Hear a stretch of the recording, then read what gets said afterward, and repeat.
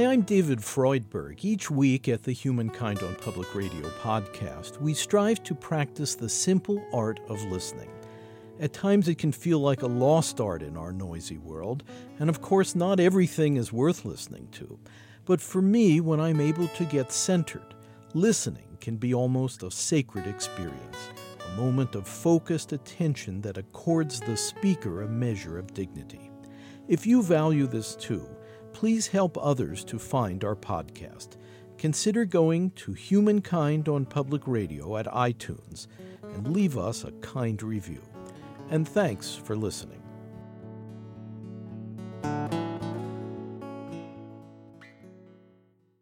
Humankind is produced in association with WGBH Boston and supported by the Humankind Program Fund and the Henry Luce Foundation.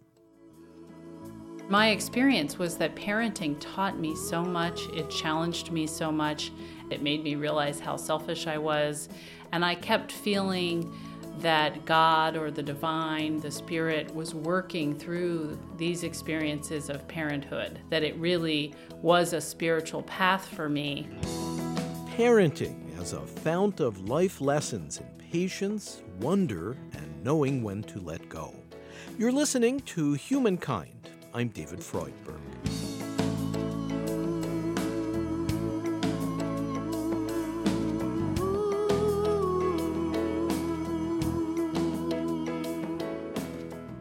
Many parents raise their children in a particular spiritual tradition. They often hope to transmit a set of moral values, a way of seeing the world to the next generation.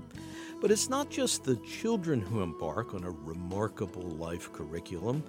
Their parents, too, are continuously being taught by the often exhausting, sometimes exasperating, and frequently magical syllabus of raising the kids.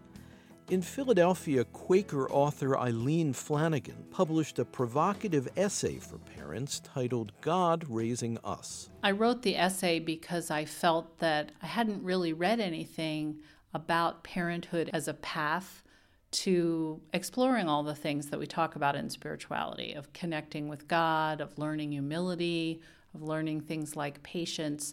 Just the experience of parenting these children was so full of growth for me that it felt like that God was indeed giving me all these lessons through the child who wouldn't be quiet when I wanted her to, or through the child who decorated the white carpet with pink sidewalk chalk, that these were actually very growth-filled experiences for me, and that was what I wanted to share.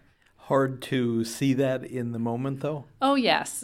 Not necessarily easy in the moment, which is why I thought it was important to put some of the stories together and see the bigger picture. So you feel that you were kind of being trained in the difficult discipline of patience through these experiences?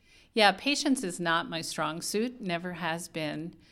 And that was just one of the things that I felt really tested in as a parent, especially of young children. But even still, sometimes as the parent of two teenagers now, that it was an opportunity for me to grow in ways that were challenging that I didn't really have to do when I was a single 20-something who could pretty much do things on my own schedule. With her husband, Tom, a social worker, Eileen Flanagan has raised two healthy, energized teenagers at their home known for its colorful flower display out front in the East Falls section of Philadelphia. Their daughter is down-to-earth and independent-minded, their son an athlete and creative spirit. But in any family, bringing up children provides a blend of delightful surprises and occasionally vexing moments, and the challenges can present a spiritual opportunity. A parent must decide when it's time to assert control and when the wiser choice is giving up a bit of personal independence. Yeah, in a lot of ways, starting with pregnancy. My first child, my daughter, was 2 weeks after her due date. And I'm a very punctual person. I like things to happen when they're supposed to happen. And here was this child not coming on time right from the get-go. And it turned out to be what was best. I broke my arm right before my due date, and in the end was really grateful that she took her time in coming. But that was really when I started thinking about the Serenity Prayer as a guide for life, that there are some things we can control and we should take responsibility for certain things, but there are a lot of things we have to let go of and accept that we're not in charge. And parenting just seemed to be full of those I'm not in charge opportunities for letting go. And this begs the age-old question of just what or who is in charge. Some days it can feel like absolutely nothing in a confusing field of chaos. But most of the time, most of us are guided by some natural order or higher power, or maybe just some formless organizing principle of life. Eileen Flanagan. You know, it's interesting. I feel like the further along my journey I go, the less I try and speculate about God. But I would say that I believe in a creator, in a divine force that we co-create with. So it's not that there's some old white guy on a cloud who's mapped it all out and these are the things Eileen needs to learn, so let's give her these lessons. But I do believe in a greater spiritual force that we are kind of dancing with, and that opportunities are presented to us, and then we get to make a choice about what we're going to do with them. Am I going to be gracious in that moment when I'm being given a patience lesson, or am I going to not be? And how are you doing? How am I doing? In some ways, I feel like I've gotten much better at patience, but in other times, you know, I remember that it's still not my natural strong suit. I think that with teenagers, understanding a little bit more of the pattern of growth has helped me kind of weather some of that, of realizing like, oh, this is a developmental stage, you know, where they want to be independent and make their own decisions. I find that helpful, to not take it personally, which I think I did when they were younger. I took it personally if they didn't eat their peas when they were supposed to. So how did you get past that? Because I think that's a very common kind of perception. I guess just experience, and hearing the wisdom of other parents, you know, people who have raised children successfully, who kind of have that perspective, you know, because I think when you're in the midst of a parenting dilemma, it can seem so all important. And to talk to someone who's a few years ahead of you in the stages can be really helpful. This kind of essential support for parents traditionally came from extended families who may have lived under the same roof or in close-knit communities. Time-tested wisdom about child-rearing was naturally passed to the next generation of parents. And in today's typically more fragmented society, it's natural for parents to seek out guidance in the many judgment calls of raising the kids. Eileen Flanagan. I remember friends of my husband's in particular, whose children are grown now, that when we would get together with them over the holidays, of always just feeling they have such a lovely family and always seem to have words of wisdom. And the main thing I remember Ginny saying, the mother, was just love them. Just love them. I was like, oh, yeah. You know, we get so focused on, are they doing this the right way or what have you. And certainly, you know, there's some parenting practices, I'm sure, that are better than others. But remembering that it's about creating a loving atmosphere for them to grow up is helpful.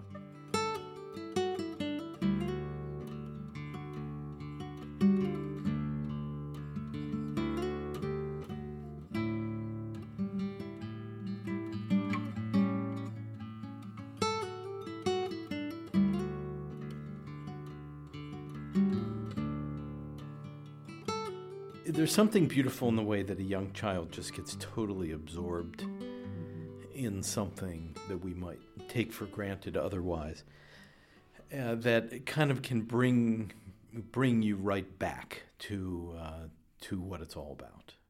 I just have this hilarious memory of my son was a toddler. He was very young, and he and his friend had spilt their juice or something all on the dining room floor.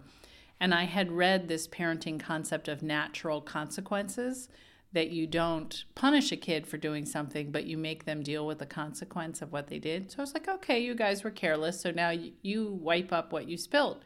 And I gave them 2 rags.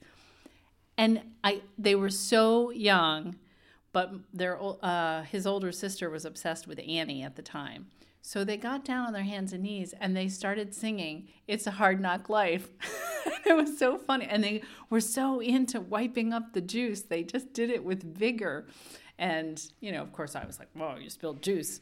But everything at that age is kind of an opportunity for learning and exploring. And they can turn it into fun. Exactly. It's the hard knock life for us. It's the hard knock life for us. Static treated, we get tricked. Static says we get tricked. It's the hard knock life. You've said that when your own children were babies, that you loved and identified with them so strongly that it made it easier for you to identify with others as well. Can you describe that? Well, I think about things like natural disasters or wars or the violence that we've been hearing in the news. And there is something about the vulnerability of knowing that your child could be taken from you that, for me, opened up a kind of compassion. And I'll look at mothers in other places or in other situations that are different from mine. I can't imagine what they're going through in one way, but in another way I can imagine, just the horror of having your kid not come home or not knowing where they are or feeling that something, bad has happened to them. So I think it can be a way of sort of opening up compassion. Seeing the lives of other people's children as kind of everybody's children? Yeah, in a way. I mean, we're all part of the same human family, right? Yeah, we're all connected. So can you open that up a little bit, how the kind of unconditional compassion that a mother typically feels for a young child can transfer to a deeper awareness of, in a sense, we're all God's children, and how that can allow a person to be more generous and be more inclusive? Yeah, I think it can go either way, right? I mean, some people get focused on their own children to the exclusion of other people.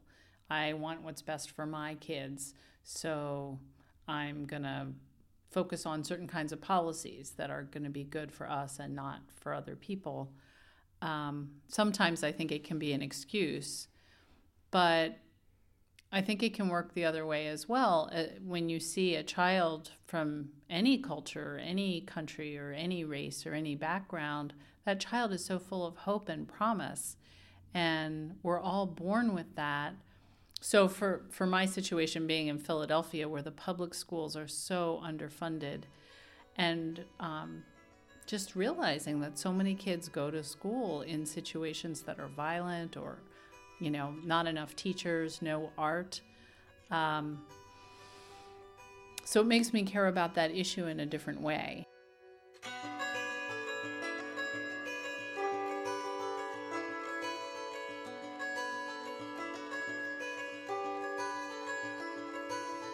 We're talking with Quaker author Eileen Flanagan in Philadelphia. She's written on the spiritual lessons gained from parenting in a powerful essay, God Raising Us. Her books include The Wisdom to Know the Difference and Renewable, One Woman's Search for Simplicity, Faithfulness, and Hope. You're listening to Humankind. I'm David Freudberg. To learn more about Eileen Flanagan and to obtain an audio download or CD of this segment, Parenting as a Path, please visit us at humanmedia.org.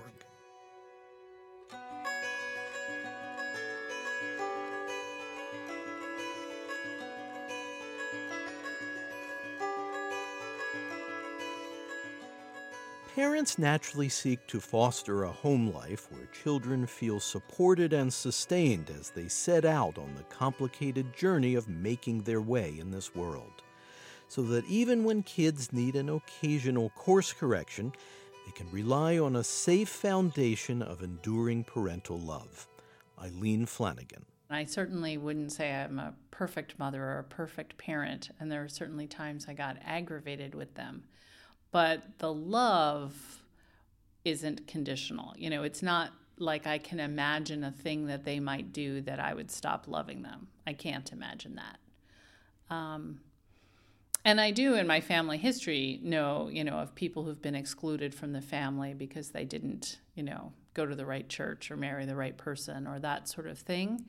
But personally, I can't imagine, even if my kids did something really horrible, I can't imagine that I would stop loving them. The primal experience of a mother's deep, instinctive love for her child is a remarkable dimension of human life found in every culture. And that universal truth can remind us to keep open the heart, a way of seeing other people with generosity of spirit, with tolerance, with forgiveness, including forgiveness of ourselves when we fall short. I think it comes back to the thing about humility, because before I was a parent, I believed that we should treat everyone generously. Before I was a parent, I had kind of high ideals about such things. And realizing how I could be short-tempered actually made me then more compassionate toward other people.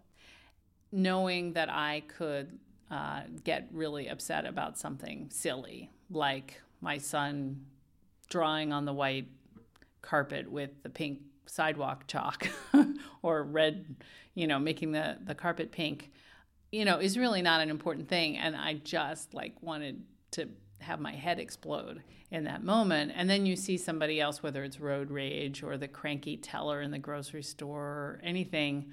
I don't know what that person's been through. I'm much less likely to judge people, I think, for being grumpy. And in the bigger scheme of things, I'm really aware of how cushy I have it. I've never been through war. I've never been through real deprivation. I've been through sleep deprivation. And that was so hard. Oh my gosh. At the hands of little ones who didn't want to go to sleep. I've been through sleep deprivation, but I've never not had enough food. I've never not had enough of the basics that I needed. So there is something about it that makes me less judgmental of other people. At one point you had kind of an intuition while trying to control and change your daughter, who was then very young. And you realized you should focus on changing yourself. That seems like a huge lesson. Can you explain that? Yeah, I had gone to the bookstore looking for a book on sibling rivalry because my kids were fighting all the time. And so I wanted to fix it. I wanted to make them stop it. And I looked through all these books, and it was coming out of the bookstore. I hadn't found the right thing. I just really felt this inner message of don't try and fix them, fix yourself. And it was about being more patient and more loving and more kind, and knowing that my children will learn from that. It doesn't mean that they won't get annoyed with each other. But one, they'll learn from my behavior, and two, if I'm centered and loving and kind, I'll be much better off dealing with their squabbles.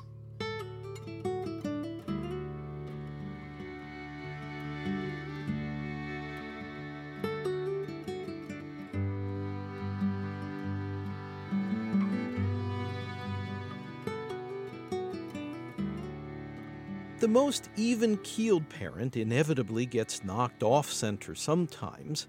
Kids can get cranky and teary. Their frustrations and tensions can build up and boil over and melt down, which in turn can fray the nerves of normally well-composed mothers and fathers.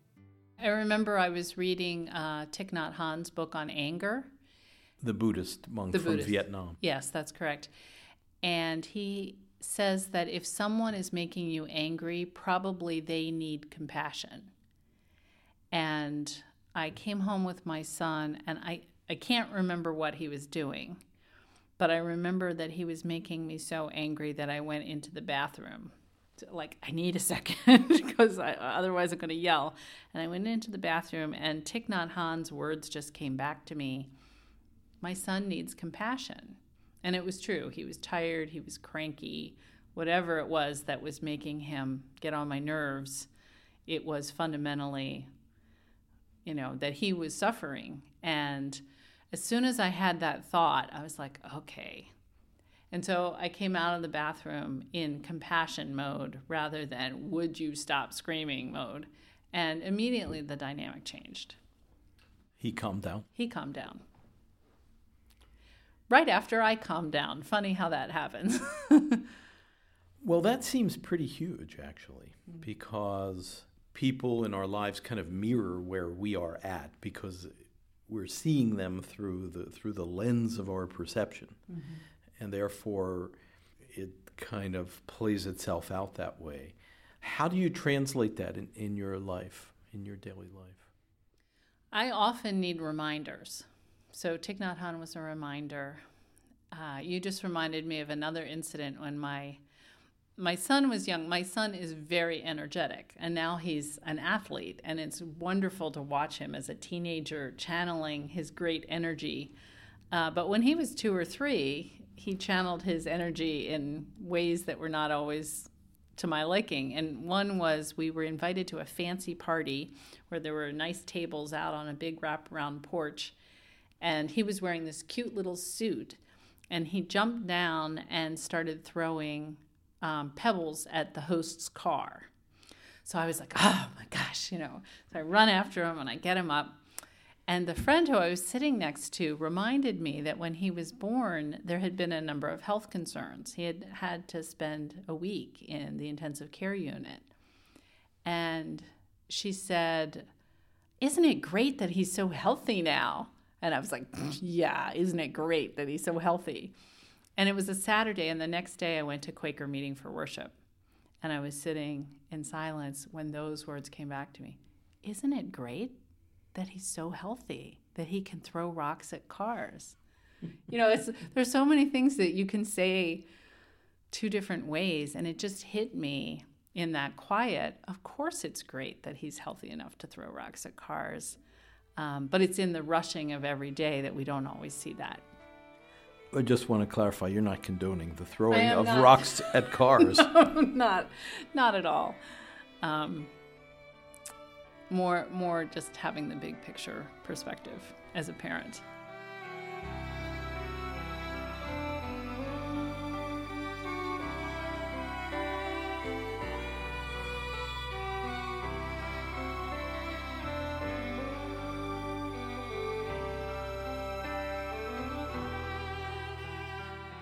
Parents trying to walk a spiritual path can easily find that the demands of a family can leave one precious commodity in short supply: downtime needed to process the events and feelings of life. When raising children, a parent's self-reflection is an essential ingredient in the practice of self-care. Well, when they were very young, taking walks was absolutely crucial to my mental health. So put the baby in a stroller and walk outside as much of the year as I could get away with it. It got a little harder when there were 2 of them and they wouldn't always want to be on the same schedule, in the double stroller. But for me, time outside really, really helps, being near trees. And we should add, you live in the city. You're not in a rural area. That's correct. But in Philadelphia, we have lots of beautiful parks and neighborhoods. William Penn's green country town. That's right. Going to Quaker meeting was important, and it was one of the benefits, actually, of having a 2-religion family, is that my husband and I would trade. So I got to have my kids in my faith community with me, but I also got every other week, of quiet. Trying to journal, which I have not kept up as well as I'd like, but often when I'm in a period of frustration, that's really, really helpful. And then finding community, having other people who you can talk to who have similar values. You've written about the experience of holding other parents in prayer.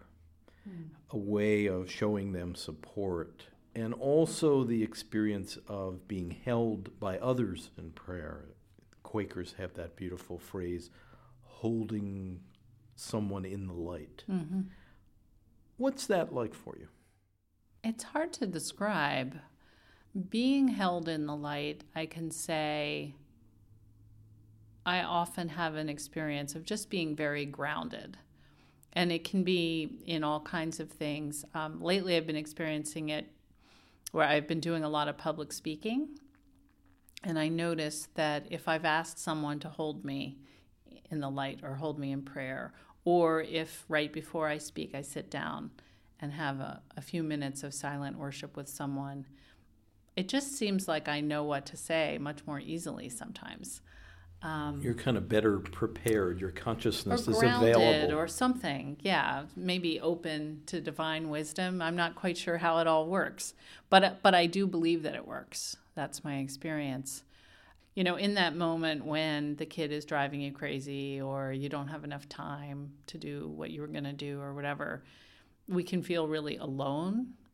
And knowing that other parents have exactly the same kinds of struggles and that you're thinking of each other, but that practice of holding someone else in your heart, I think, makes us feel not alone and connected. Many parents turn to some form of prayer across religious boundaries the world over.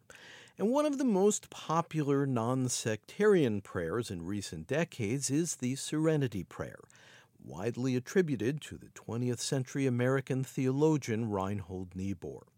Eileen Flanagan wrote a book about that prayer, The Wisdom to Know the Difference. Well, the basic idea of the Serenity Prayer is that we need serenity to accept the things we cannot change, but we also need courage to change the things we can change. And it was that tension that I was really interested in exploring. People call it the Serenity Prayer because that's the first line, but it's not the only line. It is the line that is emphasized the most in recovery programs, the accepting that you're an alcoholic or that you're a drug addict. Accepting your addiction is a way of facing the truth of it so that you can begin to do the other work on yourself that are involved in the steps. In accepting our imperfections, does it actually make it easier to address them? Oh, I think so. Sure. How can you apologize for something if you don't want to admit that you hurt someone else? You know, how can you work on any problem until you're willing to see it? It's that great line of Jesus about, you know, why do you see the speck of sawdust in your brother's eye and not the log in your own? I think that's such a challenge for us to see our own imperfections and to admit them, but it's really key for any spiritual journey, whether it's recovery or any kind, I think.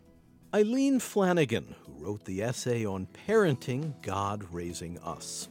Her books include The Wisdom to Know the Difference and Renewable, One Woman's Search for Simplicity, Faithfulness, and Hope.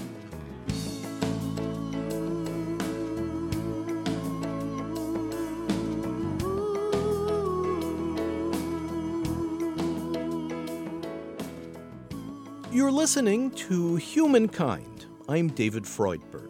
Studio recording by Alan Mattis. Editorial assistance from Ken Rogers, Kathy Graham, and Mark Kilstein. Webmaster Brian K. Johnson. Special thanks to Tony Buck. Our program is presented by Human Media in association with Connie Goldman Productions. Program development provided by Shart Media. To purchase a CD copy of this program, please call 1-800-5LISTEN. That's 1-800-5LISTEN. Or visit our website, where you can also obtain an audio download of this and our other programs and can hear selected episodes free. You can access free written materials related to this program as well. Our web address is humanmedia.org. Again, if you'd like to purchase a CD copy of Humankind by phone, please call 1-800-5LISTEN, and our web address is humanmedia.org. This segment, Parenting as a Path, is Humankind Program number 227. The executive producer is David Freudberg. This is Humankind. To hear more episodes of Humankind, you can subscribe to our free podcast on iTunes, Stitcher, or your preferred podcast player. A new episode each week. The podcast title is Humankind on Public Radio. And if you enjoy this program, be sure to leave us a kind review at iTunes and Stitcher. If you want to support the program, please visit humanmedia.org. And at the top of the homepage, click on How You Can Help. Again, our web address is humanmedia.org. Thanks.